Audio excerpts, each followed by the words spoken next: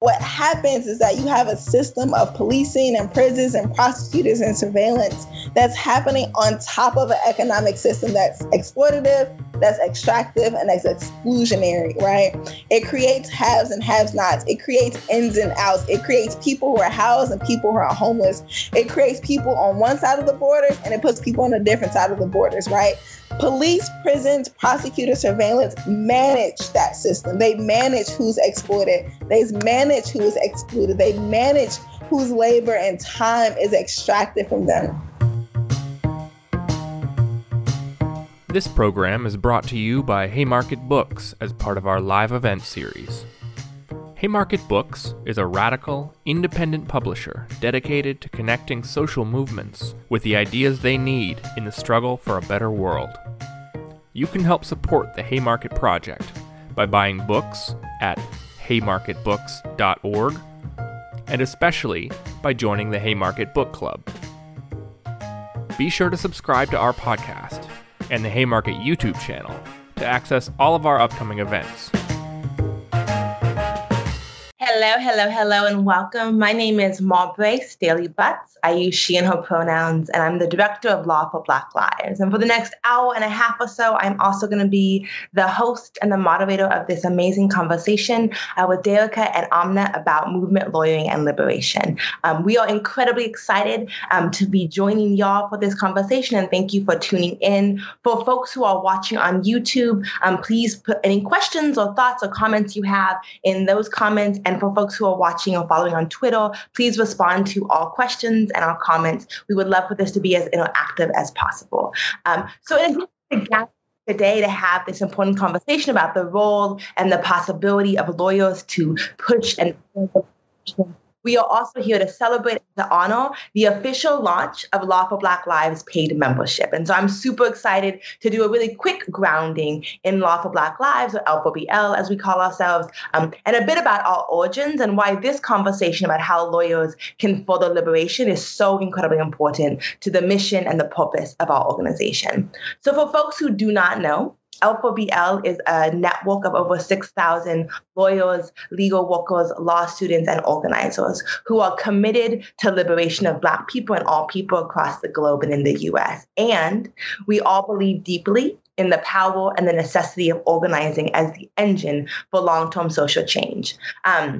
Although we are formally launching membership today, our origins actually start over 5 years ago. And they start in the streets and, quite frankly, the hotel bars of Ferguson and Baltimore and New York City, where there was a moment much like this one, where there was mass uprisings in response to the kind of constant barrage of visual images of Black people being killed at the hands of police, alongside the realities that Black communities across the country and the globe were being defunded, not supported, and under-resourced for basic needs. And so in light of that, in response to that, we saw mass uprisings.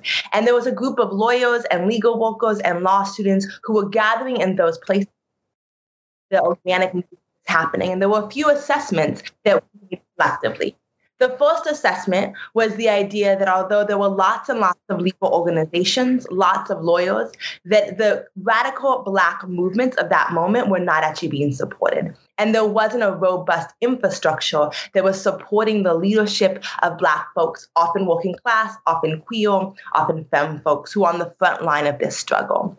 And so the lawyers and legal workers who gathered, who had that politic, really wanted to think about how to build and create something that was responsive to, that elevated the leadership of and followed the leadership of the folks who were on the ground, who were often making radical demands of these systems, who were not kind of respectable politics, and were more and more embracing abolition. The second assessment that the lawyers and the legal workers who came together in the aftermath of Ferguson and Baltimore made was this reality that those of us who felt called into movement, but those of us who felt called into transformation, who felt called into supporting radical Black movement, that it was a very isolating, exhausting, and kind of wearing space to be in. And that often we were alone inside of our organizations in this fight. And that there wasn't a space necessarily for folks to go to be supported, to hone their skills, to build community, or to get respite. And so out of that assessment, a group of lawyers and legal workers led by the staff at Center for Constitutional Rights and Purvi Shah, who was there at that point, brought together a conference called Law for Black Lives in 2015. And I think that many of us who are on this panel and beyond assume that a few hundred folks might show up. We're interested in having this conversation about what is it that we can do for those of us who got our legal education and our legal tools. What can we do to support radical movement? What can we do to dismantle these structures that are killing our people? And I think many of us thought that a few hundred people might show up or show interest. Instead, over 3,000 lawyers and legal workers signed up, and 1,000 made the trip to New York City. And so what was clear to us 5 years ago or 6 years ago is that there was a real hunger and a real appetite among lawyers and legal workers to figure out what they could do to support and to build the sustainability of movement. And not just movement, like not your mama civil rights movement, but radical movement. What it meant to actually unroot capitalism, anti-Blackness, the prison industrial complex, what it meant to actually unroot those and to place something else in its place. And that often means undermining the privilege of lawyers. And so we were incredibly moved by the commitment of so many lawyers to do that. And so now, 6 years later, almost 6 years later, some things have changed, but many things have not changed. The reality is that every single day, police are still killing Black people across this country. The reality is that every single day, our communities remain occupied, that we're seeing huge underinvestment in our health, our employment, our education, while we're seeing the occupation of our streets. And we also continue to see the scapegoating of Black people and of movement for harm across this country. And so we believe at Law for Black Lives that now is an amazing moment, an essential moment to launch our paid membership model. And the idea of the membership model is really to solidify and to formalize the political community that we have been sustaining and seeding and building for over 5 years. Over 6,000 of you have signed up, have volunteered, have showed up and showed out for movement. And the idea of our membership model is to really invite you in to collectively resourcing ourselves to be able to continue to create a home for lawyers and legal workers to hone their skills and to really begin and continue to solve movement. And a key part of that is not only around getting discounts for CLEs and being invited into different spaces and having access to our platform, but it also is about being in constant sharpening of our politics. And so we are incredibly excited to be launching our membership today with two OGs of the Law for Black Lives family, both of whom were incredibly important and instrumental, both in our founding, but I think in many ways are really the manifestation of the values that we started with. And so I think I want to start by acknowledging that there are lots of different ways to radically loyal and to movement loyal. There are many folks who are public defenders, people like Blake at Art City Defenders, people across the country, like Amanda, who runs a shop in Detroit, who are doing incredible hands-on frontline work that are essential to both developing the praxis and the politics of movement lawyering. Today, we have folks who are writers and academics to help ground us in some of the theories and the politics that undergird and underlie that. And so I want to just name that our network is robust and it's full of lots of tactics. I think it's Mark Anthony from Los Angeles who says we have to be very, very strict and disciplined in our purpose, but multiple and diverse in our tactics. And so we really invite that. And many of the programming that Amika, our membership director, and Kat have planned over the next few months includes bringing in the skill sets, the expertise, and the experience of lawyers who operate in all different sorts of spheres. But I'm super, super excited today to welcome Amna and Derica. I want to just start by saying that these are two friends who have done so much to sharpen my own politics over the last 5 and 6 years, and I feel deeply honored to be in community with y'all. I have grown exponentially, and I hope that today folks also learn from the sharpness that each of y'all bring. So I'm going to do short introductions, but folks can Google. I believe in everybody on this call to do that. You're on YouTube, so I know you have the skills to learn more about the practices and accomplishments of these folks. But Amna, who is, again, one of the founders of Law for Black Lives, is a law professor at Ohio State. She's an incredible thinker and writer around abolition, anti-capitalism, and radical movements.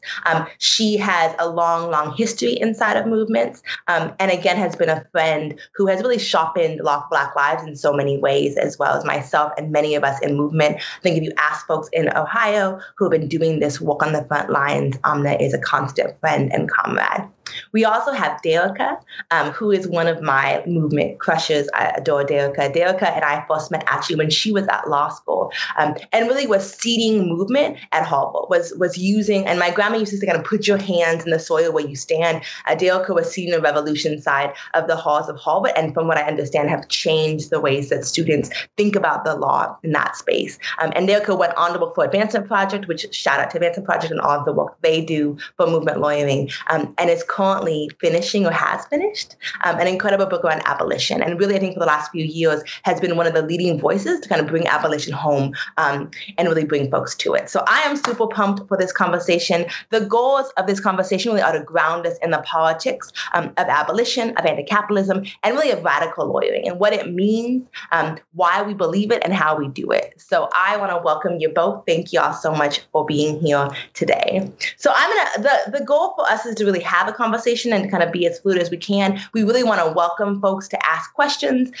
If there are concepts that you want to explore, please do that, and we will try to address them. But I want to start with this moment and this context we're in. As folks know, yesterday marked the 1-year anniversary of the killing of George Floyd. And of course, we know from the work of Malcolm X Grassroots Project, an incredible Black liberation organizing shop, that every 28 hours, a Black person is killed by police. And so this is not a rare event, but last summer, the killing of George Floyd captured the nation. And one thing that I was really struck by yesterday in looking over all of the kind of TV and editorials about George Floyd's death was this narrative that somehow George Floyd's death kind of changed everything, that there was a lot about kind of how it changed America, forced a racial reckoning, that the trial was a vindication of our justice system. There was a lot of talk about that. And that kind of continued in mainstream media, despite the fact that throughout the trial, literally every other day, we were hearing about another Black person killed by the police.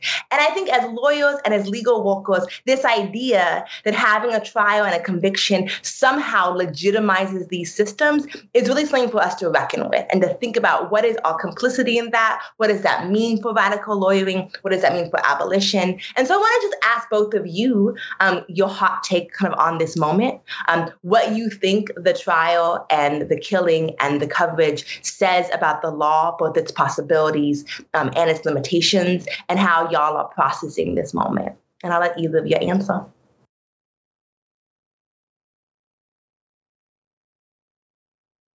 That was a pass. I'll honor that one to you. All right. Hi, everyone. It's really, really nice to be here. And I echo and share all the love, respect, and admiration for Marbury and Derecka that was shared by Marbury. So the point that you just made is very interesting, because I think one of the things that makes me think about is how one is about the progress narrative at the heart of liberalism that's always trying to vindicate, structural inequality, the histories of enslavement and colonialism, and really any particular wrong, as if we are constantly kind of trotting towards a better place. I think one of the really powerful things about the election of Trump was that it caused a kind of reckoning for liberals about the falsity of that story and the reality that we live in a world where there's a constant kind of struggle between different kinds of social forces, and that struggle is dynamic. It's not linear, and that's something that I think, as people on the left, as people committed to social movements, we really have to try to understand. But that's not to deny that this moment is particular and important. The trial of Derek Chauvin, I think, reflected the way that the protests created or provoked or deepened the crisis of the criminal legal system, and in a sense of democracy in the United States more broadly, and its kind of racialized, hierarchical, stratified nature that, has been deepening over the course of the last decade, in particular through a series of occupations, protest, organizing, and social movement activity that I kind of, I tend to root or start with Occupy, but think, there's other ways to tell that story. And so Chauvin's murder of George Floyd sets off these unprecedented multiracial summer-long protests. Is built on organizing within the movement for Black Lives, within the larger left, within, and importantly, through abolitionist organizations like Critical Resistance or Insight, and then kind of causes this very different seeming trial of, we know that police are not prosecuted very often, but the narratives in this trial seemed pretty different than ones we've seen in the past. And so you have a system that is like sufficiently in crisis that it's feeling like it needs to, as I think Phil Agnew put it this way on social media, that they're kind of like sacrificing a toenail in order to preserve the body. And of course, since 2014 in the Ferguson rebellion, we've seen a number of police officers that are prosecuted. Worth noting that a number of those people happen to be police of color or women cops, and that's maybe something won't talk about extensively now. Whether you talk about Chinese American Peter Leung, who killed Akai Gurley, Somali American Mohammed Noor, who killed Justin Diamond, a white woman in Minneapolis, or Kim Potter, who killed Daunte Wright in Brooklyn Center. Like you have, these non-white man cops, and we know that most cops are white men getting prosecuted. And so those dynamics are at play in terms of who they prosecute as well, both in terms of the police officer and the victim.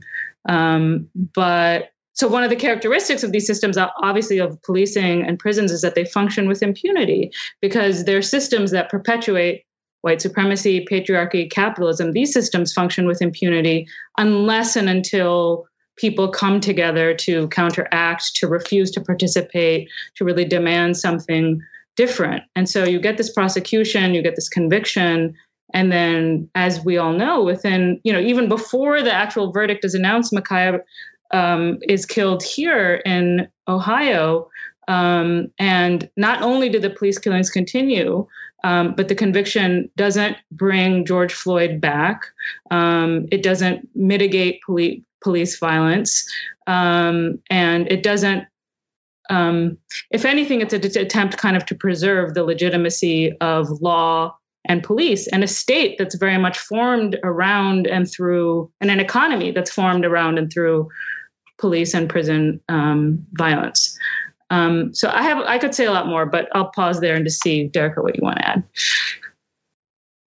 Yes. Also, thank you so much, Marbury, for the introduction, for setting the foundation. Sorry, I'm tongue-tied. For setting the foundation, for the invitation, and it's always good to be in conversation with you and Amna. So this is good.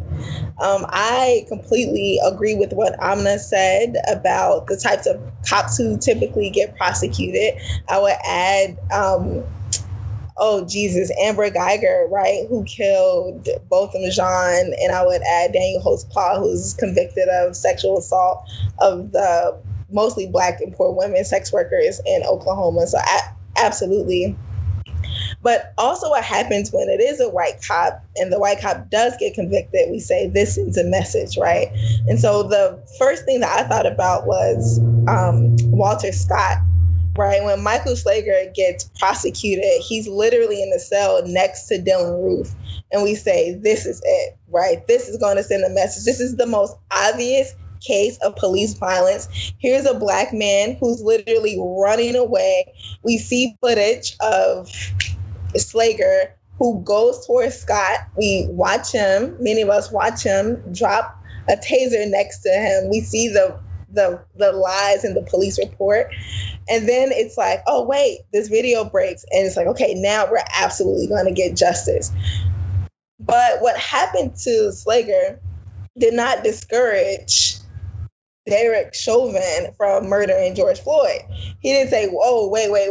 The last cop who got caught up in this, they were sent to the slammer, let me stop.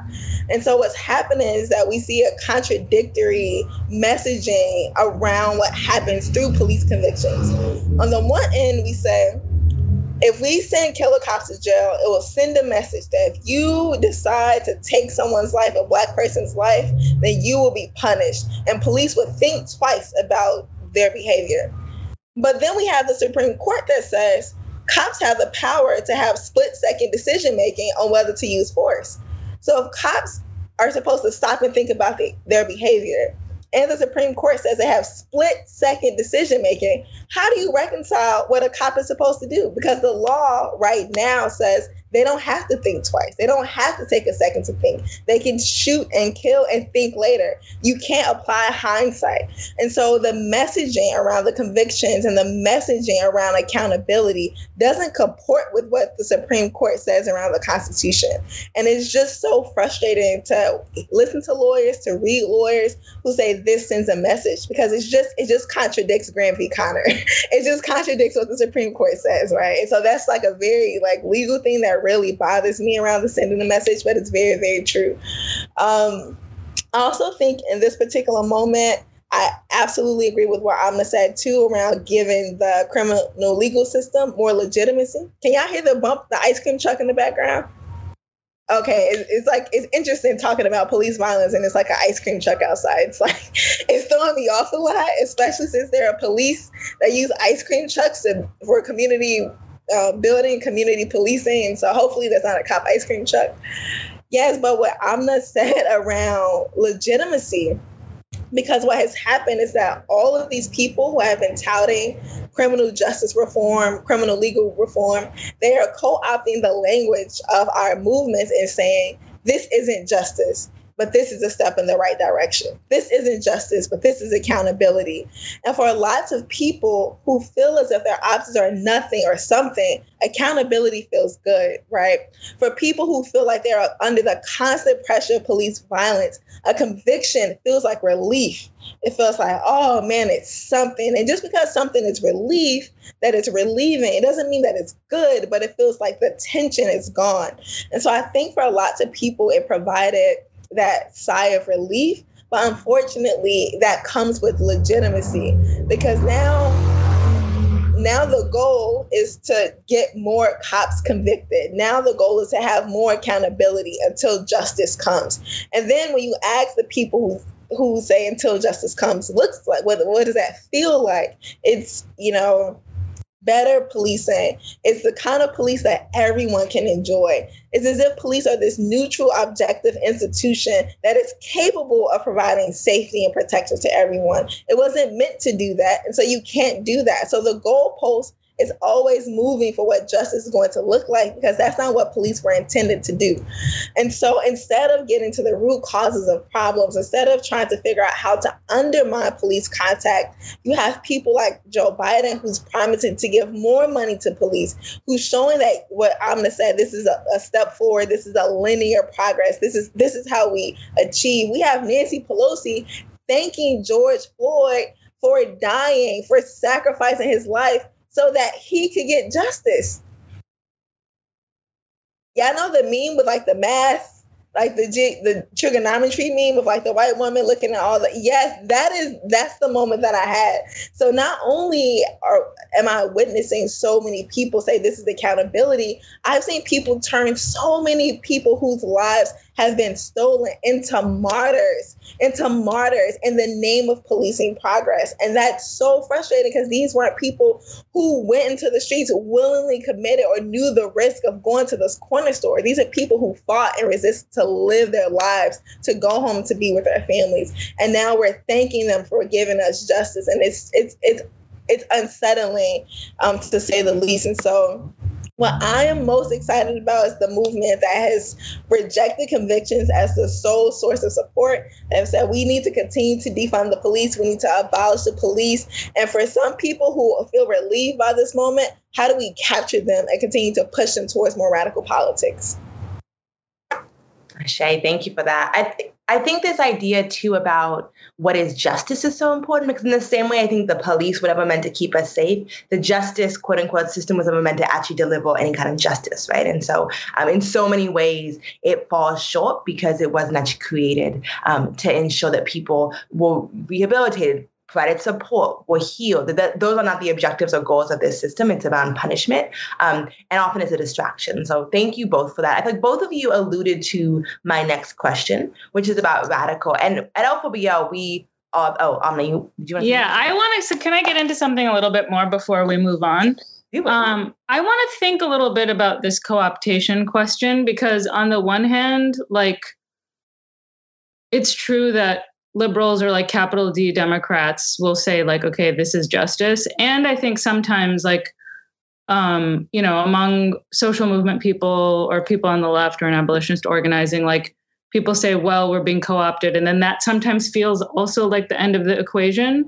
And I think it's important. I would like to hear from both of you how you think about this, because it feels like, so I think the indictment and prosecution of Chauvin, just like the conjuring of progressive prosecutors, is kind of efforts by the system to re-legitimate itself in the face of fundamental challenge. And so on the one hand, you can say, okay, this indictment, this prosecution, these progressive prosecutors, this is co-option. And of course it is. I'm not saying that it's not. But I think like there's a way in which people feel deeply demoralized by that.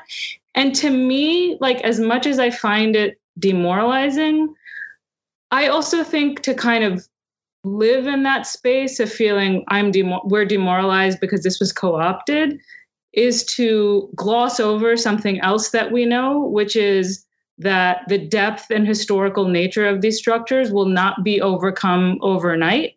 And our opponents are not going to just one day say, okay, yep, you're right. We're taking down all the prisons and police, and we are, giving the land back and all of the things.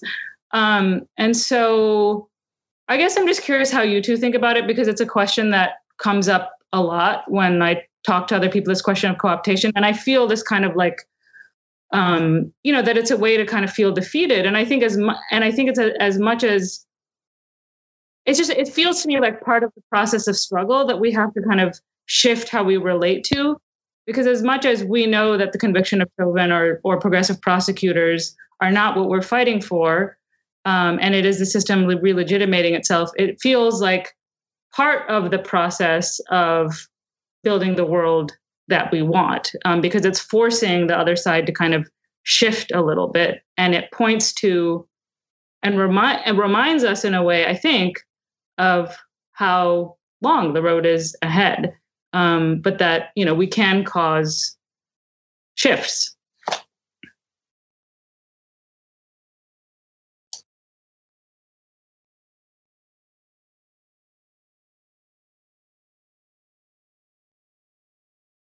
Yeah, I can try to respond to that, since I dropped the C word in my response. And so I think one thing that it makes me think of is how we have to be sharper in our analysis, our demands, and our critiques. And so, for example, I hate conceding to the phrase progressive prosecutor, because it doesn't really mean anything. So then Kamala Harris gets to be a progressive prosecutor. Larry Krasner gets to be a progressive prosecutor. Kim Foxx gets to be a progressive. Any of these people get to be progressive prosecutors, because that language, we have to determine and contest what that is. And so if we want a decarceral prosecutor or decriminalize prosecutor, that gives us at least a different terrain to organize around. I think similarly of what my friends in the UK are pushing me now around immigration lawyers. So they don't say, do you know someone who does immigration lawyers? They say, do you know someone who does anti-border work? Because it's going to be much harder for DHS to be like, okay, we're anti-border, right? But they will say, oh, we believe in comprehensive immigration reform, right? And so it's like, how are we making sure and describing the world that we want, that we're also putting forth language that's less easily taken from us? I think defund the police is a huge break to me from Black Lives Matter, because ironically, anyone can kind of say Black Lives Matter and mean lots of different things. And we're even finding that with defund the police, people have different meanings, but at least it provides a little bit more clarity. And so it's like, well, in building the world that we want and challenging the people who's able to take our language and like make whatever with it, how do we make sure that we're making that a little bit harder for them? So I love anti-border work. I love defund and abolish for these reasons. I love what's the other one like the decarceral prosecutor versus a progressive prosecutor. These make so much more sense to me in my organizing practice, because I think it gets us closer to what we're trying to do. And yeah, that stuff can be co-opted too, but it also means we're starting from a different point than conceding to language that liberals can easily just take from us and, do a whole whatever around it to make it seem like we're on the same side. They're conflating these terms because it's going to become harder to know who's radical, who's liberal, who's fighting for justice, right? It's all going to sound the same. So we have to remember which traditions that we're in. And I think the language that we use helps us to remember which traditions that we're in. And then I think it can still accomplish what you're saying. I take your point. I think it still can accomplish us moving towards that world that we want, and they'll probably shapeshift, but maybe they'll shapeshift on different terms. And so did we see police cuts in 2014 when we were saying Black Lives Matter? I don't think so. Do we see budget cuts to police when we say defund the police now? Yes. And I think that matters, right? So how can we at least give ourselves a head start to be less co-opted in the future?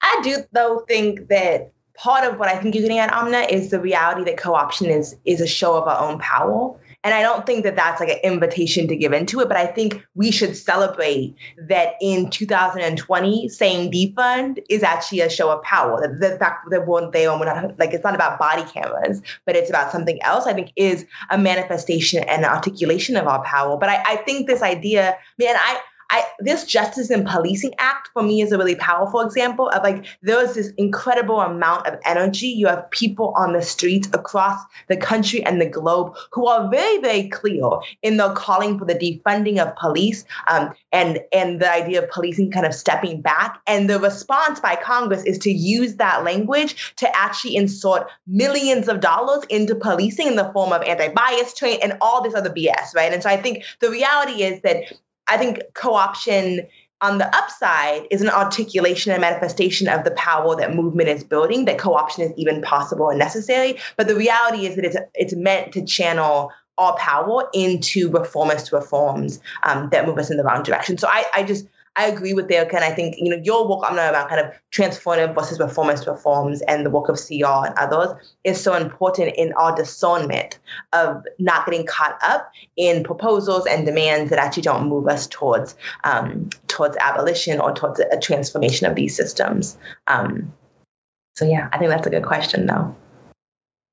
I wonder too, I feel like this is a good bridge in some ways to this question of radical. And at L4BL, we're obsessed with the idea of radical. And speaking of co-option, I'm not sure if we co-opted it or someone else did, honestly, but there's a lot. I remember, like, in the kind of Trump era and moment, the Trump era isn't over, to be clear, but during the election, there was a lot of talk about kind of like radical Trumpers.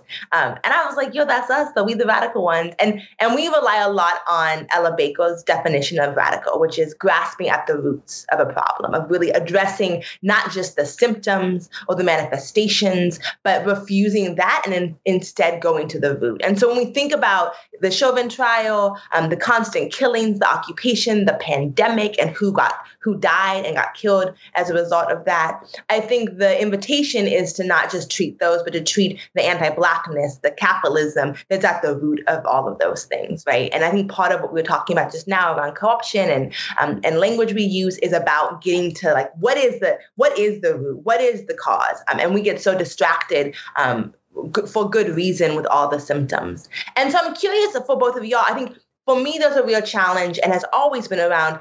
By becoming a lawyer, in many ways, we are arming ourselves with the tools of this system.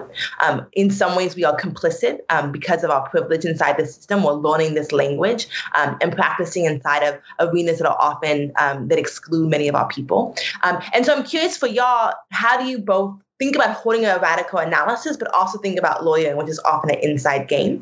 And what is your relationship to radicalism? How do you define it? Do you think you're doing radical lawyering? What does that even mean to you? But curious about this thread about radical. There you go. See, hand it off once, and then you get a hand off the next time. I see. So I didn't have my first time being introduced to the word radical was around Reverend Jeremiah Wright, and when Obama was running for office.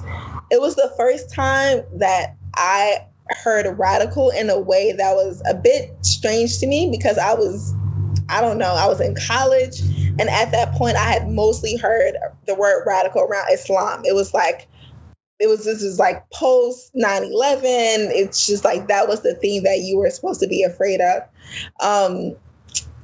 But once President Obama was running for office, all these sermons started coming out around his pastor from Trinity United Church of Chicago. And I remember listening to the sermons and being like, wait, time out. That's radical to say that America has a race problem, right? To say that, Black people are oppressed in the United States and should, think about this and fight against this. I was so confused. Like, wait, what radical sort of means anything. It sort of means everything. And I thought that by describing Jeremiah Wright as radical Reverend Wright in the media, that it was just a huge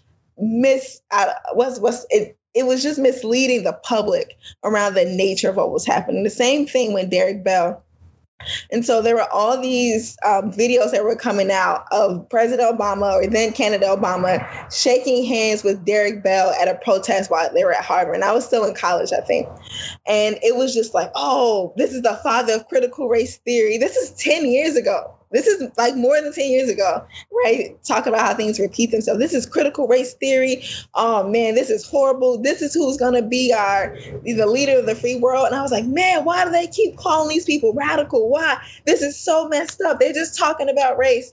And then once I started developing a political analysis, like through organizing, through political education, learning different definitions of radical, I didn't want to disassociate. I no longer wanted to disassociate radical from Derek Bell or radical from Reverend Jeremiah Wright. It was like, oh, this is a good thing, right? It shifted from being like, what is this?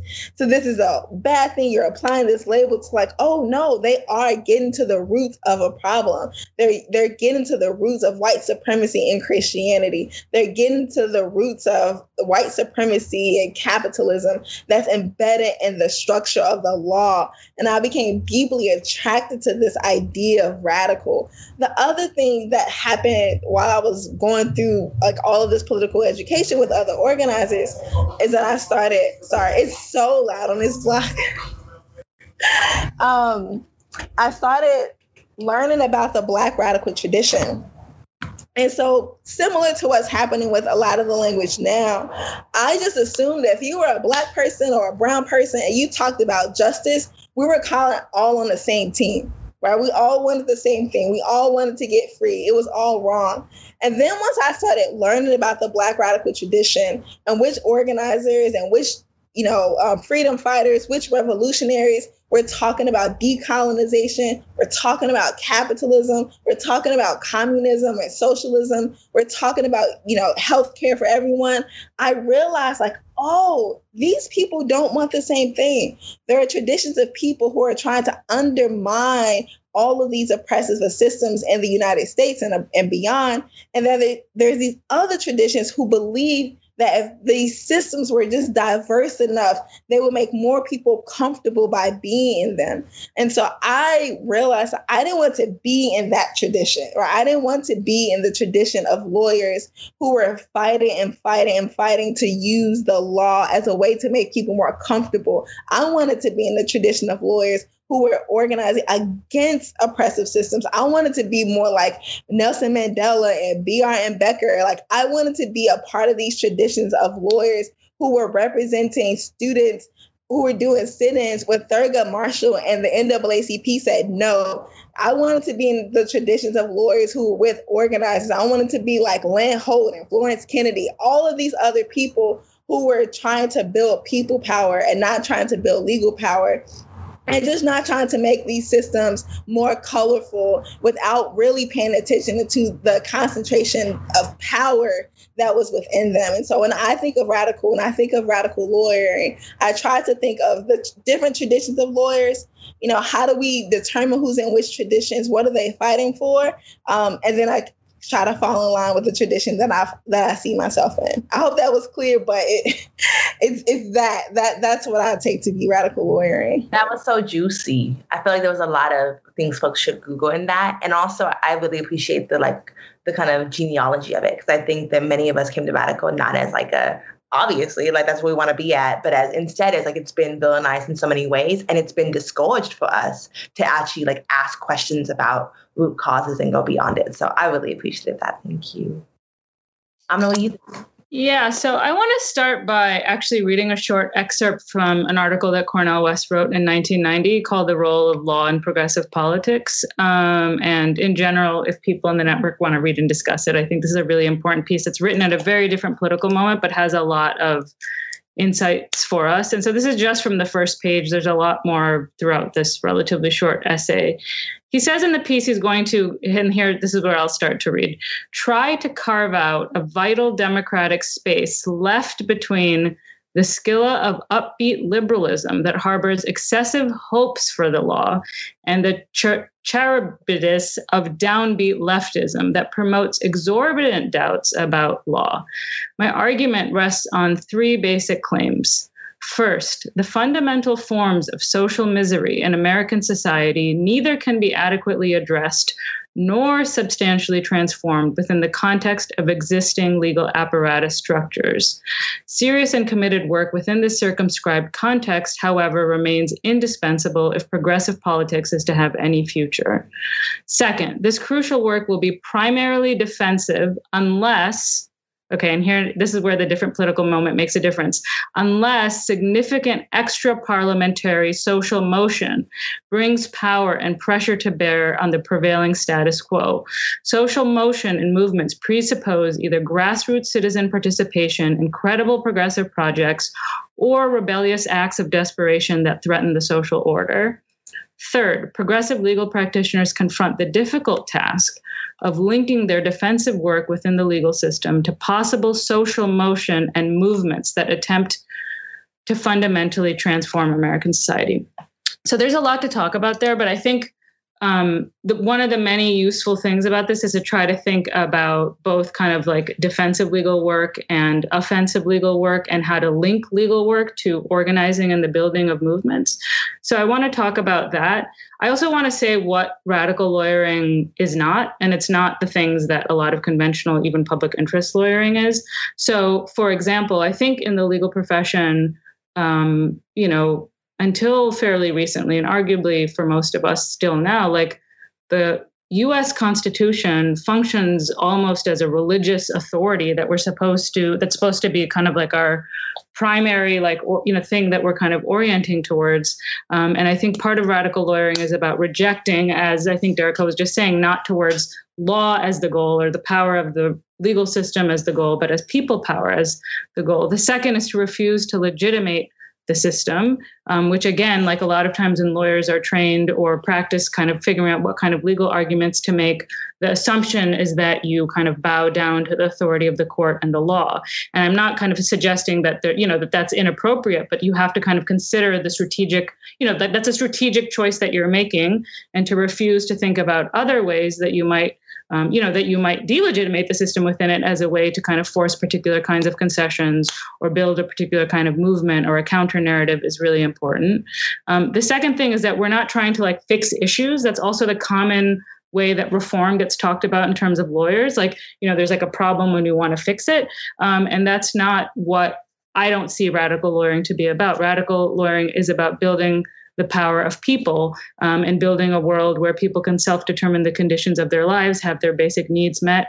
And so getting there, as the West essay kind of suggests or centers, requires a lot of extra parliamentary motion, whether it's rebellions and riots or it's organizing and the building of organizations.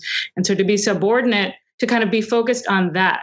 And that's not to suggest that you don't take on reform battles for non-reformist reforms, or you don't take on, you should be centered in people's day-to-day struggle and needs, but it's not about fixing issues. It's about building people power. And then the last thing is to not to take lawyering or law at face value, not to listen to law stories about itself or judges' stories about the law, but to understand that just because we're refusing what the law says about itself, that doesn't mean that we don't try to understand the law and then use the law and the legal tools at our disposal to then put it in service of these various affirmative and defensive things. Okay, so I want to just say one thing then about the affirmative and offensive or affirmative work.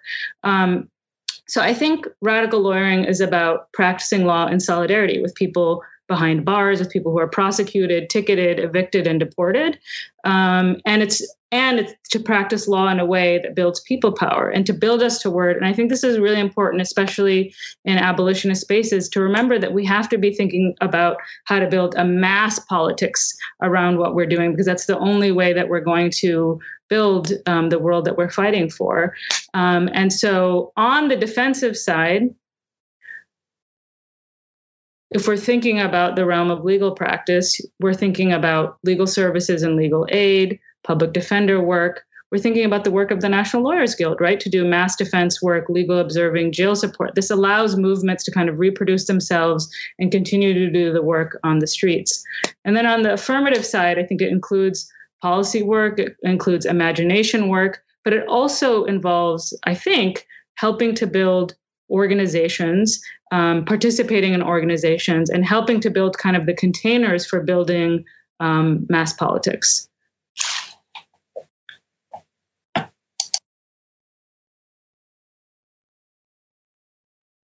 That's super helpful. And we should link to that essay because I think that is it's like a helpful guidepost.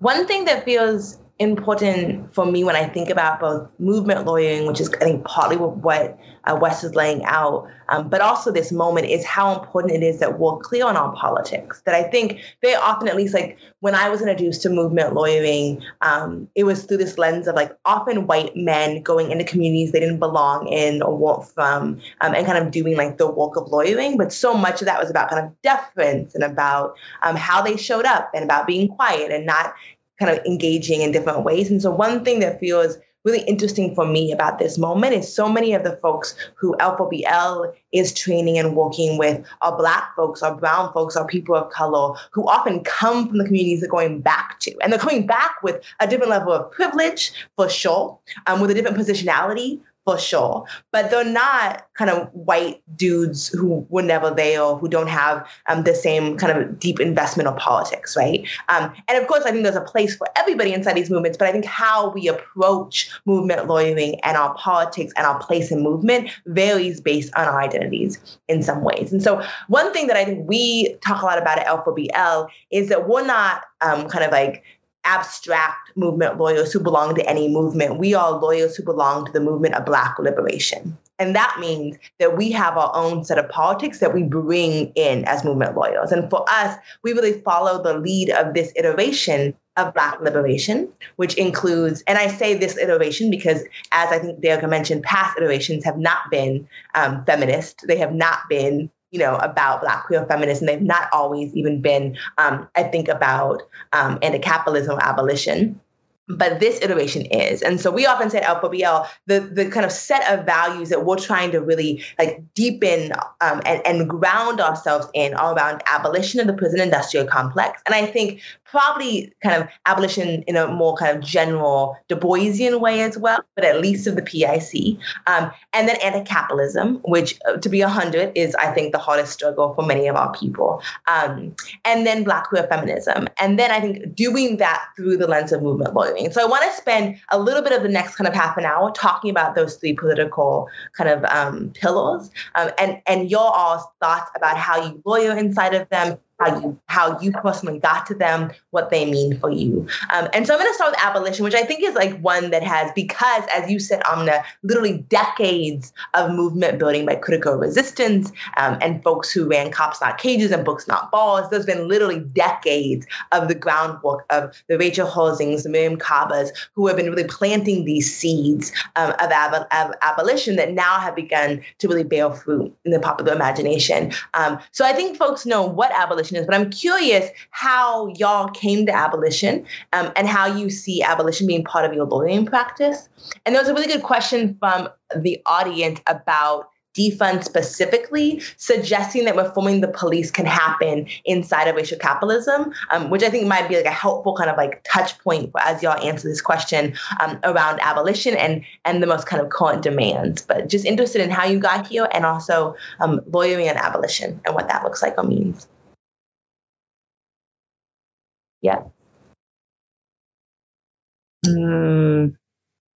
This is what your book is about, Derica, but okay. Shout out to Derica's book. I was so eager to do this thing so that my immaturity prevailed. Sorry. Do you want to go first? No. Okay. I need to think about. Okay. Yeah. Yeah. I mean, so in terms of my path, I went to law school. Like the first year was 9/11, and I'm from a Muslim family. I'm Muslim. And that meant when I graduated, the kind of the contemporary kind of national security state was taking shape, and there was a lot of policing targeted, a lot of extra policing targeted at Muslim communities, which include obviously, which are multiracial, so include Black, Brown, White, Latinx, etc., everyone. And so I started doing legal work after I graduated, in solidarity with Muslim communities in different ways, both like representing people who were disappeared abroad in prisons run by the United States or its allies, and working with Muslim communities in New York City when the feds or the local police working with the feds were knocking on people's doors and doing New York rights presentations and things like that. And then when I went to the academy, it felt important to kind of, start to write about that policing and to situate the policing of Muslims after 9/11 as part of a long history of policing of Black and Brown people, but also political formations that the state sees as threatening. And so, one of the things that makes lawyers peculiar, and I think this is true for lawyers in general and law faculty as well, is we tend to see ourselves and we often function as adjacent to the state apparatus. And so we're always kind of telling the state how to function better, which often leads to some of these terrible arguments that we make. And so so when I would give talks or write papers about, this kind of system, people would always ask me about policing of Muslims after 9/11, like, how do you fix it? You didn't write about the reform that will like remedy this thing. And I just didn't, I would kind of find, I'm trained as a lawyer, so I'm good at kind of navigating questions. And so I would find ways to kind of like not answer the question because I just couldn't see a way to, fix the system, which was based not just on centuries of policing, but also on, deeply misplaced fear of Muslims that was fundamentally antagonistic to Muslim people. And so how to reform that fear and the policies that are promulgated, not to mention questions of global political economy. Like it just seemed like, I don't know how to answer this question for you. And so then when I met, abolitionist organizers, and specifically it was Rachel Hertzing and Silky Shah, and started hearing and learning about abolition as a different kind of, as a response that says, yes, no, these systems cannot be fixed. They're doing not just what they were meant to do, but what people populating them right now are wanting them to do and literally doing. It immediately kind of created some space to think about how to move differently, and that there is a different way to think about how to respond. And it's not about reforming the system. It's about shrinking the space that it takes up, building the power of people to contest it, and then to build alternatives. And so that was that. There's multiple chapters, and my journey is ongoing. It's not ended, but that was kind of like a big part of what happened. How kind of like I came to abolition. And then on this question about doesn't defund suggest and something about its relationship to racial capitalism.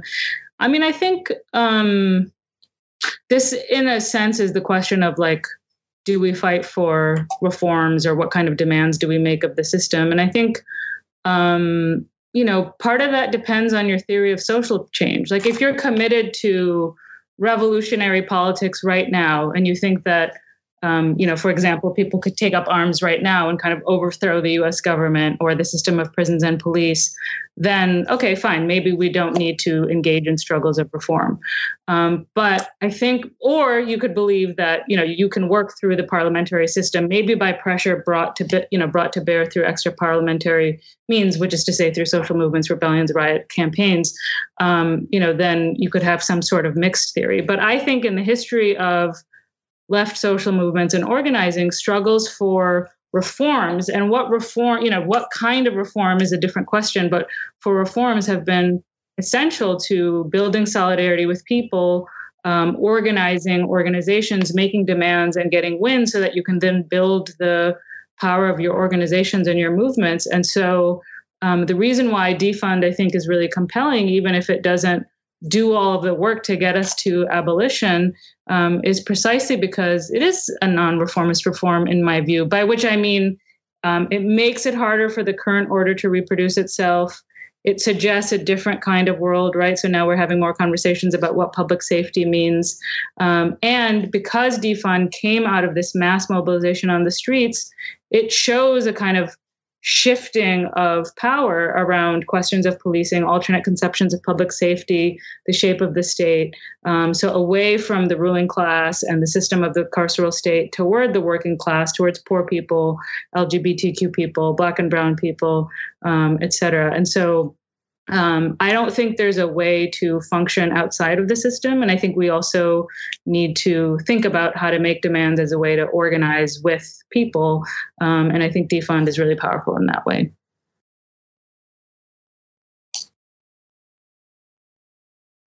I love that so much. I want to start there, but it may make sense to start backwards and then get there. So wow, I don't even know where to start. Maybe in college. And so when I was in college, Chris Kobach was a law professor where I went to undergrad. And around the time he was authoring all of these anti-immigration bills, these pro-border bills, right? The Do I Look Illegal bill, SB 1020, that was 1040, 1020. I'm like, now this is like 12 years ago. I'm having a hard time remembering the bill number. I think it was SB 1020, and it was in Arizona, and it empowered local police departments there to stop people on the suspicion of them being undocumented. But back then we would say illegal. And I didn't have a context or an analysis around policing generally. Like, I knew police to be racist kind of towards Black people, but I didn't really have context for policing and border work until I started meeting student activists in this group called MECHA. And so MECHA, we would do actions. We would protest against whenever Kobach did something. We protested this rally. And that's why I was just like, oh, wow, there is an entire policing regime around immigration. And that was the first time I had a broad political analysis around policing.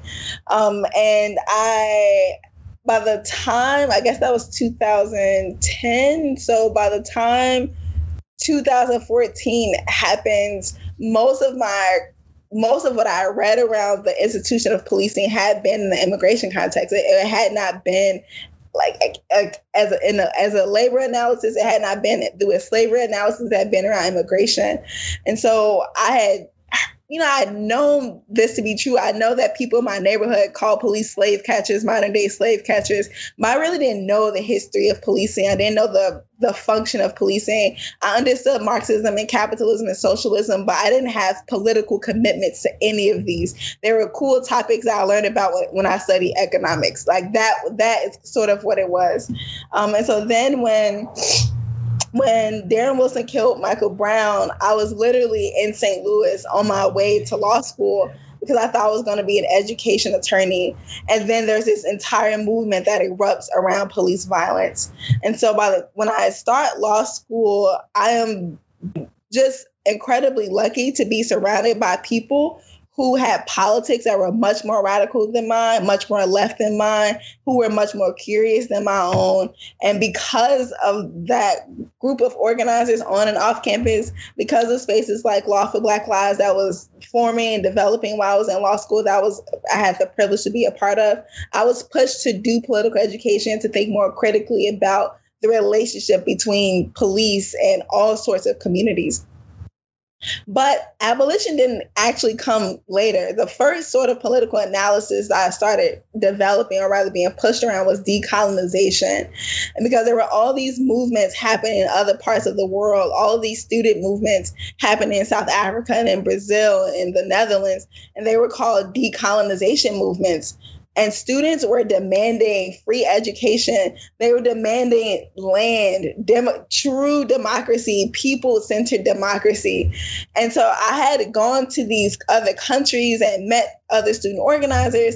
And by the time I got back to the United States, I was like, wow, we're trying to get a diversity office and they're asking for the land. Y'all, we gotta do something. We gotta switch up these demands. This is not lit. Like, we crying to get law schools to send emails because people are getting killed. We could be demanding something so much more transformational.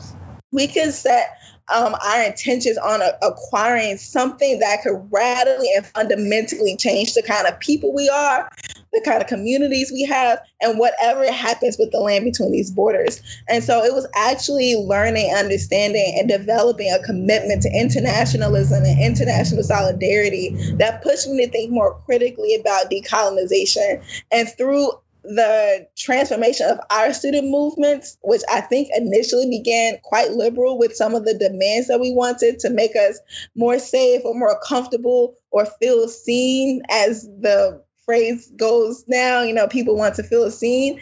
That's sort of what we were demanding. And because these other students had impacted me and some LLMs, we completely changed our student movement and we decided to undergo political education. And we began implementing many of the radical demands that we wanted ourselves. And it was through that political education that I came to abolition. And I started reading Ruth Wilson Gilmore and Rachel Herzen and Robin Kelley and Fred Moten and Angela Davis, all these people who I had heard about, had known, even had met. I met Angela Davis when I was in college. I didn't know she was an abolitionist. I thought she was a Black Panther, right? Because that's what my mama told me. So that's the story that I had. And so when I came to Angela Davis years later, I was like, oh, okay, like this is someone who's organizing against prisons. Like, she's in a particular tradition of organizers, academics who are trying to undermine oppression. And since then, my ideas around abolition have shifted so much. Like, what I think the purpose of abolition is, what I think the limitations of abolition is. And so, for example, this question around defund, where is it? It's like, doesn't defund suggest that reforming police within racial capitalism is possible? I don't know. Maybe it can suggest that, right?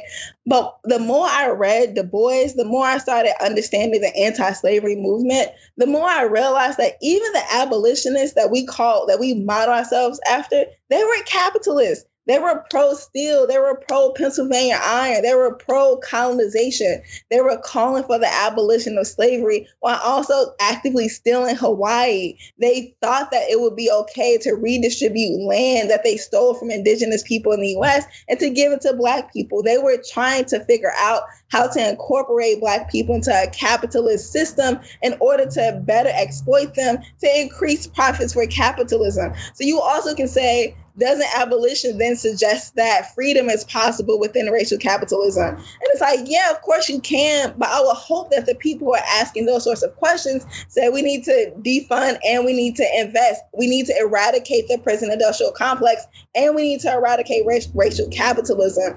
It requires both at the same time, over time, towards liberation. We cannot have one without the other. And so my understanding of capitalism, it started impacting my understanding of abolition. And I was like, oh, we have to be different kinds of abolitionists. There's so many beautiful things in that history that we can beg and borrow and steal and be in that tradition. And then we also have to figure out how to forge our own traditions of abolition that take into consideration disability justice and decolonization, the climate justice and climate environmental justice activism. We have to be in solidarity against xenophobia. There are all these other systems that we have the luxury of learning those traditions and being and building the world that we want that departs from the traditions of abolition that we borrow from. And so that's why I'm always trying to get towards, like, what kinds of abolition is necessary for our time right now. And if we don't figure out what that is, it's going to be significantly harder for the people ahead of us to figure out what it means for them. Yes, please preach that. Two things that that really resonate with me that you both shared. And Derek, this idea around like, you don't know till you know. And I think often about after Ferguson, I was part of developing a toolkit, and body cameras is in the toolkit. And I think I knew better at the time anyway, but this idea of like what is in our realm to demand, like what actually we can like lean into, feels like an act of bravery sometimes. Like, actually, like we can ask for more. And I think that it really requires that we stretch ourselves and we believe in the power of our people and of our movements to do that. But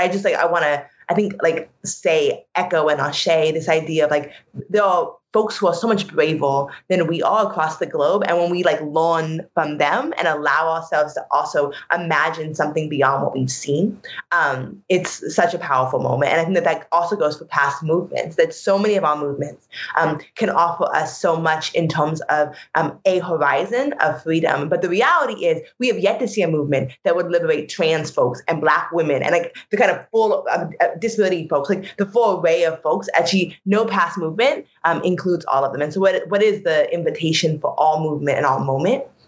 To name explicitly our politics. So I want to appreciate both of that. And I also want to, this idea of like not assuming the other. And so the reason why we say we are abolitionists and anti-capitalists and Black queer feminists is because none of those by themselves assume the other one. That you can be an abolitionist and be hella capitalist, as you said, in all sorts of ways, right? And that actually is the tradition of this movement. You can be, a Black queer feminist and not be an abolitionist necessarily, although I think that's a little bit harder. And anti-capitalism, I think, is also a super important that you can be anti-capitalist and still not be an abolitionist. And so it is like those things in combination, and disability justice is another really important one that I think we have to name explicitly. So thank you for that and for the brilliant answers. I want to ask about capitalism, but I don't know, if you want to add or say anything, any pluses to what's been said. I guess the only thing I would add is just because this has been useful to me, and it took me a while to puzzle it out, and maybe it's relevant to the audience, which is, I think when we're imagining an alternative or we're, kind of demanding abolition, like one of the things we're saying is like society or the state should be organized very differently. And I know that we are not getting into like the state anarchism question right now, but like one like kind of way that is helpful to me to kind of think about two different buckets of things that we're talking about is like, one is that how do we meet people's needs, whether it's for like housing, food, healthcare, schooling. And then the second question is, how do we deal with conflict, right? And those are they're interrelated, of course, because right now, we use prisons and police and jails to deal with all of those things. But they seem like kind of distinct. And people are running different kinds of experiments within abolitionist organizing around both of those things. I really appreciate those two as kind of like guidepost questions.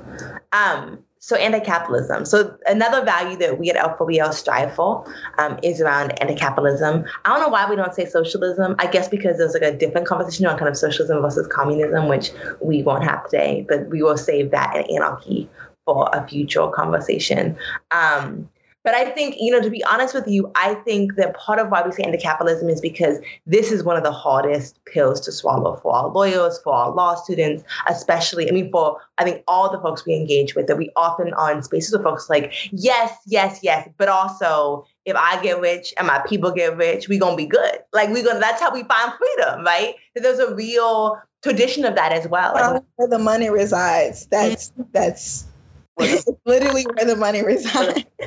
So I think it's been honestly one of the sharper learning edges, both for, I think, like us in leadership of L4BL, for me personally, but also for like the trainings we do and our members. I think the two things come up. So one is that, a lot of folks really do think because we come from spaces of need, from spaces of deprivation, that money feels like one way that we get free. And we see what not having money does for our people. And so there's this idea that if we get money, that we get more freedom. And we also see people who take and steal and thieve on money are often in the safest positions. And so I think there's a way in which that becomes, we want to emulate that. I think secondly, though, is that whenever we actually engage in study, and again, shout out to kind of all the teachers. And I think Critical Resistance and Major Halsey has been a teacher for this, but also many of the folks who I count kind of in the abolitionist camp also are doing more and more education on anti-capitalism.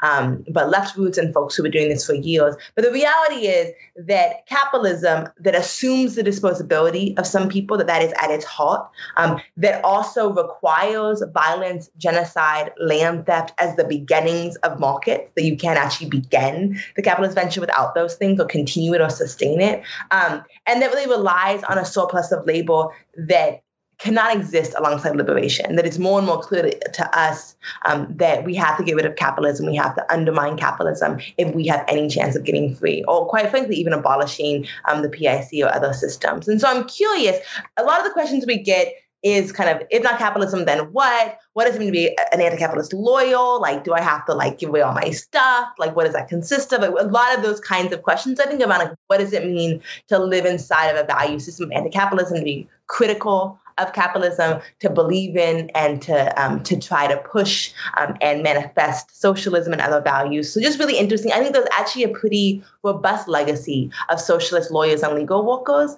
who have really done what I think you laid out, Amna, in terms of creating space, doing defensive work, supporting movements, especially because all the ways that I think we talked about the criminal legal system really legitimizing itself inside of these trials has often been used against socialism as well, that they've used the weapons of the state to suppress socialist movements. And so really interested in y'all's thoughts about anti-capitalism and socialism and communism, kind of where y'all stand or sit with that, and how you think lawyers and legal workers can move the dial on that and why it's important.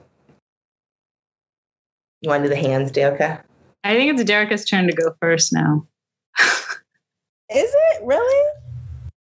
Okay, so I understand capitalism to be a system that categorizes people for profit, and it categorizes people on the basis of race and disability and gender, all these demographics that we're familiar with. And it categorizes us for the purposes of exploiting us, for extracting things from us, and from excluding us from the labor market too, which is why I've been spending much more time recently learning about the exclusion aspect.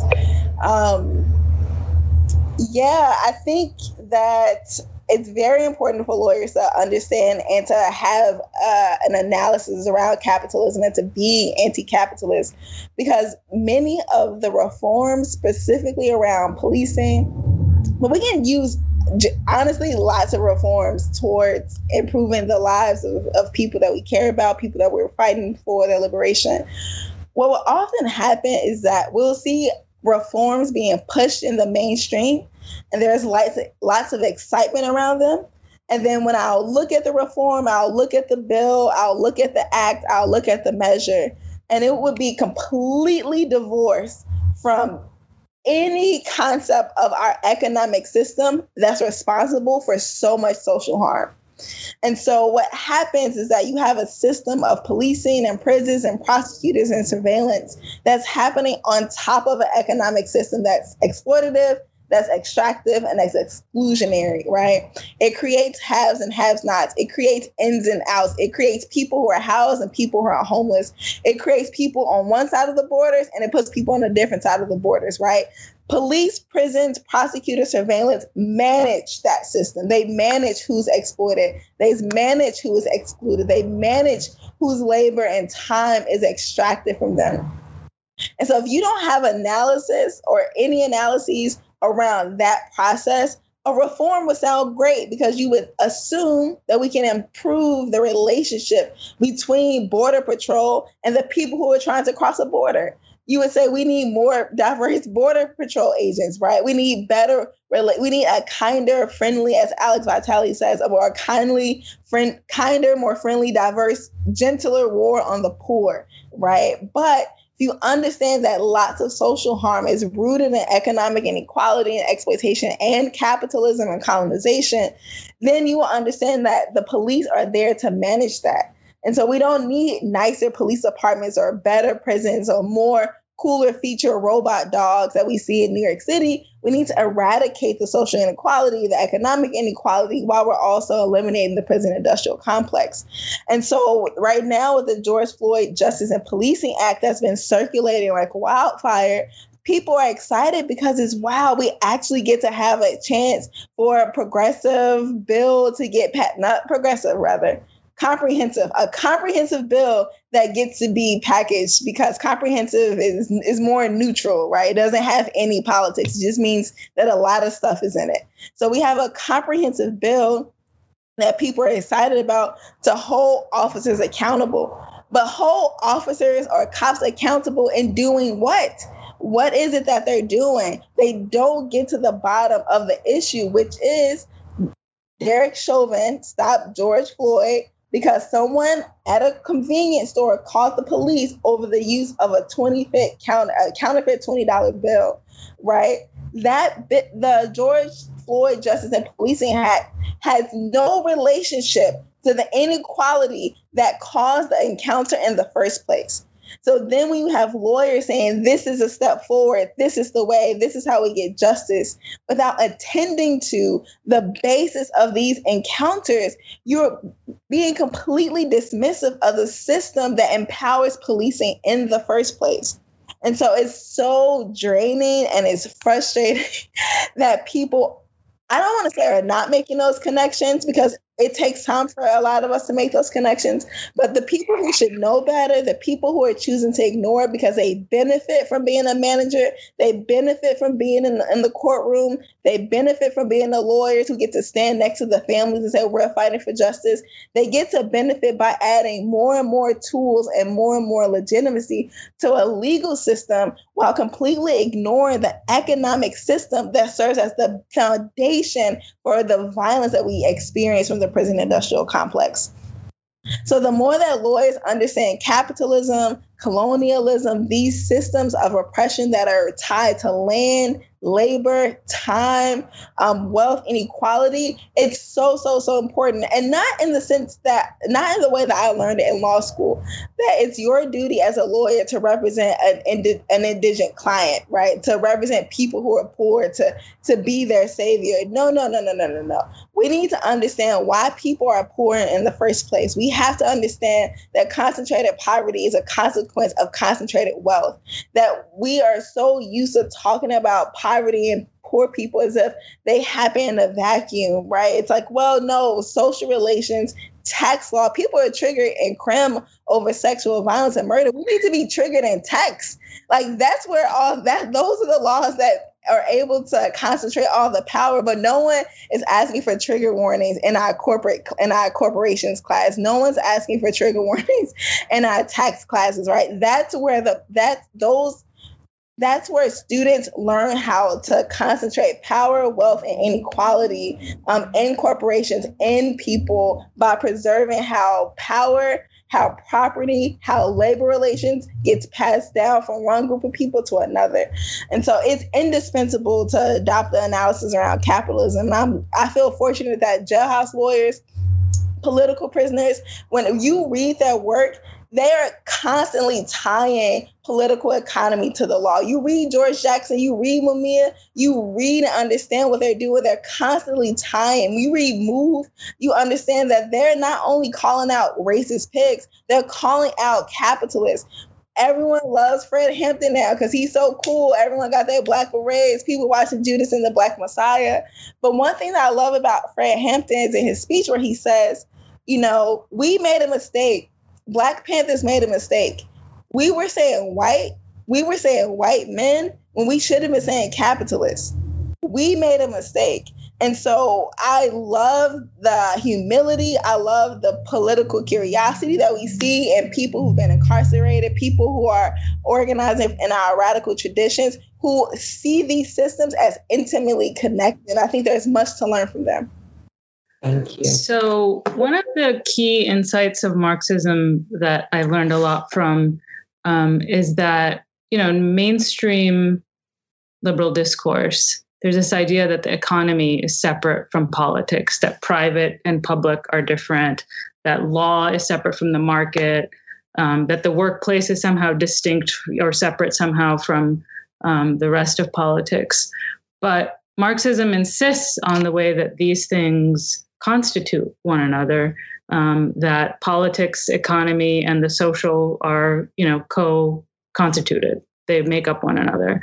And you see, just like in the way Derrica was saying, you see reflections of this in abolitionist material. So, for example, Critical Resistance's definition of the prison industrial complex encompasses the fact that the PIC is not simply those things that are owned by the government, but it also includes private companies that make the technologies or hire hire out the contract staff, et cetera. Or you see it in the Vision for Black Lives in the way that, for example, in the demand to end the war on Black people, there's also a recognition that it's not just institutions that the government runs that perpetuate anti-Blackness, but it's also the system of capitalism and corporations and so on. So I think that's really important to start. Being anti-capitalist requires having an understanding of capitalism and a theory of how we overcome it and what we're building instead. And I think answering all those questions, requires all of us and much longer than like the next 5 minutes or whatever. But I'll want to just build a little bit on what Derrica was saying. So the question of like, what is capitalism, I think is actually contested and people will define it in different ways. But here are some things that I know about it. It's an economic, political, and social system that relies on private property, wage labor, and the market economy, in which most people can't survive without relying on the market, in which stuff is produced for sale on the market as commodity, so food, housing, and healthcare, for sale and for profit, rather than for people to either consume themselves or to serve people's needs, in which most of us don't own what we need to survive, so that what we have available to us to sell and make a wage and then buy things that we need to survive is our labor, and in which those who own the means of production reap most of the profits, despite the fact that most of the work and therefore the value is created by those who labor, the working class. And all of that relies on, in the way that Derrica was saying, racialization and racism, gender and the heteronormative family, histories of enslavement, colonialism, and imperialism, to expropriate people's land and labor, to divide the working class across race and gender, to devalue disabled people, to depress wages in like this uneven way. And that relies on the state to serve the interests of the ruling class. And this is where the question of law becomes, or part of what makes it so tricky, including through military, prisons, and police to repress rebellion and contestation, and through creating ideas that make it seem as if the world around us is inevitable, just, and righteous, or relatively good, even if it needs some tweaking on the edges. And so the reason why, and then to be anti-capitalist is to seek to abolish the social, economic, and political relationships that create capital. It's to be committed to people having power over the conditions of their lives and the fruits of their labor, to build a society where people's needs are met, to have time for leisure and love, to be committed to mass politics, to understand the powerful forces against redistribution, and to understand that the object of our contestation, yes, it's prisons, police, and surveillance, but it's also this larger system in which it rests that makes it possible, that makes it necessary, system of racialization, gender, colonialism, and capitalism. And so in terms of how can lawyers kind of think about this or integrate this, again, I think that's like a bigger conversation, but I'll offer two things. One is that the concept of the non-reformist reform actually comes out of, we use it today in abolitionist thinking in really important ways, but it has a history in long debates among socialists and communists about how to wage reform struggles as a way to build mass politics. And so in the mid-20th century, this philosopher, Andre Gors, coins this term. And part of what he talks about in his formulation of non-reformist reform is a reform that undermines the ability of capitalism. So not the prison or police, which is what we tend to focus on abolitionist discourse, but how to undermine the ability of capitalism to reproduce itself, how to bring socialism closer into being, and how to build the democratic domains or democratic power of the working class. And so I think it's important for us to think about that way of formulating non-reformist reforms in addition to kind of the conventional abolitionist way, what has become the conventional abolitionist way to think about reform. One resource I just wanted to recommend to people, I think there's a lot of materials that the Red Nation is putting out that's really helpful on this stuff, including podcasts and reports. The Red Deal, they put out a recent paper on their commitment to communism. They have an elaboration of non-reformist reforms in the Red Deal, which I think is useful. And I'm just going to read it and I'll end here. Our philosophy of reform is to reallocate social wealth back to those who actually produce it. Workers, the poor, indigenous peoples, the global south, women, migrants, caretakers of the land and the land itself. By fighting for non-reformist reforms in and with our most vulnerable communities, we will drain power and resources from state surveillance and harm and reinvest these resources in the well-being of all. I love that. And I think we can drop a link to some of the work that they're doing, which is incredible and feels like a really helpful guidepost as folks navigate this. I want to bring up one question from folks who are watching, and then we'll close out with kind of brief thoughts around movement lawyering. So the question is, would undermining patents and intellectual property help us gut capitalism? So I feel like this is like a thunder round or whatever it's called, where we're gonna answer fast. Lightning is the word we use. But if either of y'all have thoughts about that, like a minute or less. And again, would undermining patents or intellectual property help gut capitalism? I think struggles to decommodify things and make them available to people according to need are really important. One of the things I've actually learned from Purvi Shah is kind of like this, like one of the ways that lawyers get trained is to kind of like identify or prioritize issues according to what we think is right, what we should focus on. But one of the things about movement lawyers that makes us different is we strive to orient ourselves towards militancy and grassroots organizing and contestation. So it's not to suggest that IP is not important. And to the extent we've been seeing struggles around revoking the patents, and I don't know all the IP language, so I might be getting it wrong, but around the, what's the word I'm looking for? Around the vaccines, like to the extent we're seeing organizing around this, and that's a demand for people to say, let's respond to this vaccine in a way that meets people's needs rather than builds the profit of these pharmaceutical companies. I think absolutely it's important.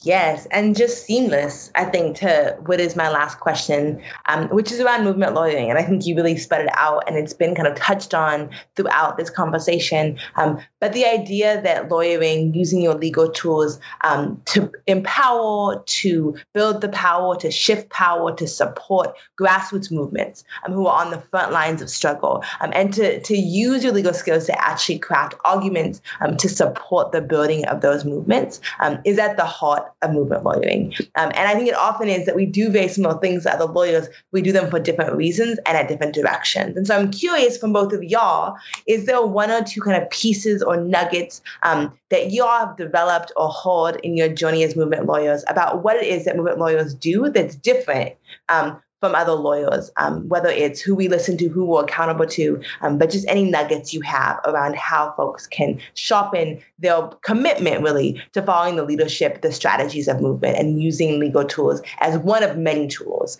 to do that. Yes, I can think of one very specific one. So it's having a political home, which is why it's so great that you're doing a membership drive.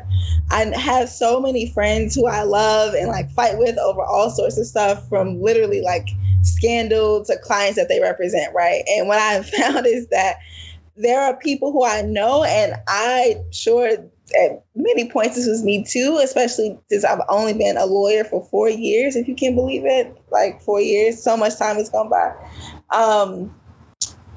We often, our hearts would be in the right place, right? But our political analyses won't match like where our heart is, if that makes sense. There's a mismatch between what the work that we want to do in the world, and then we won't connect that to any broader vision or any broader struggle towards liberation. And so having one political home, having several political homes, always keep me grounded around the direction that I'm supposed to be moving in. And so it's different because, again, lawyers are often told, especially if you're in public defense, if you're a community lawyer, if you work in a nonprofit, that you're on the side of freedom and justice.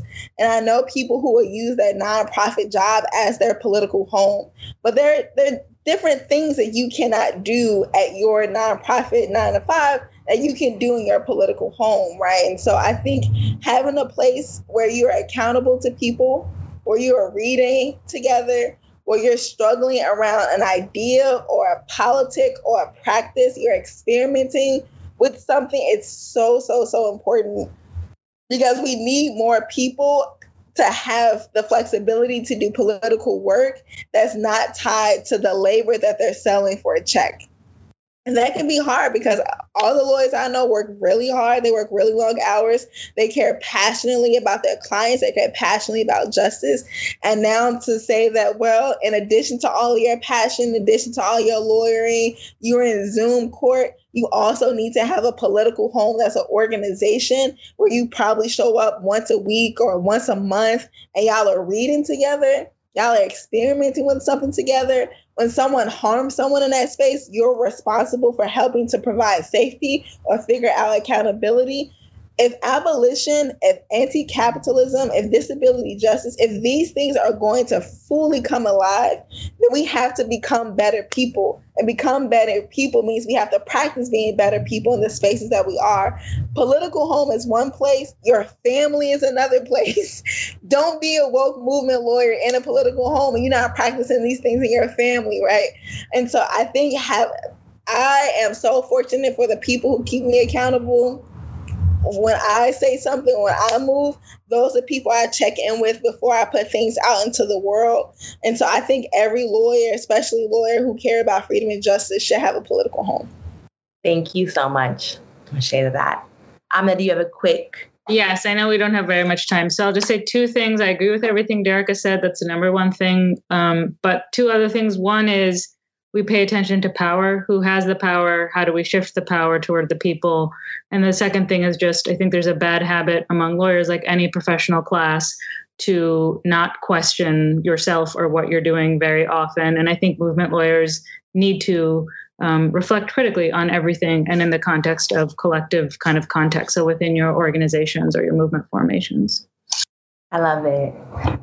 So first of all, thank y'all so much. I always feel sharpened by our conversations and by your brilliance and like the way you all can break it down. So thank you to our ASL interpreters, and thank you to Haymarket Books who hosted this and made it pretty and dope. I want to just end with the invitation. I think that what you both shared around what are some kind of principles or practices of movement lawyers, from having a political home to self-assessment and critique, to really paying attention to power and sharpening our skills, are all things that L4BL is striving to create with our membership. And so we really, really, really want to invite you into that membership. There are lots of benefits of it. I think one of our hopes is that we can collectively hold each other in this moment and really be able to build and implement power together. And so there will be offerings, political education offerings. There will be offerings of strategizing spaces to bring your own issues, your own challenges, and use kind of the brilliance of other folks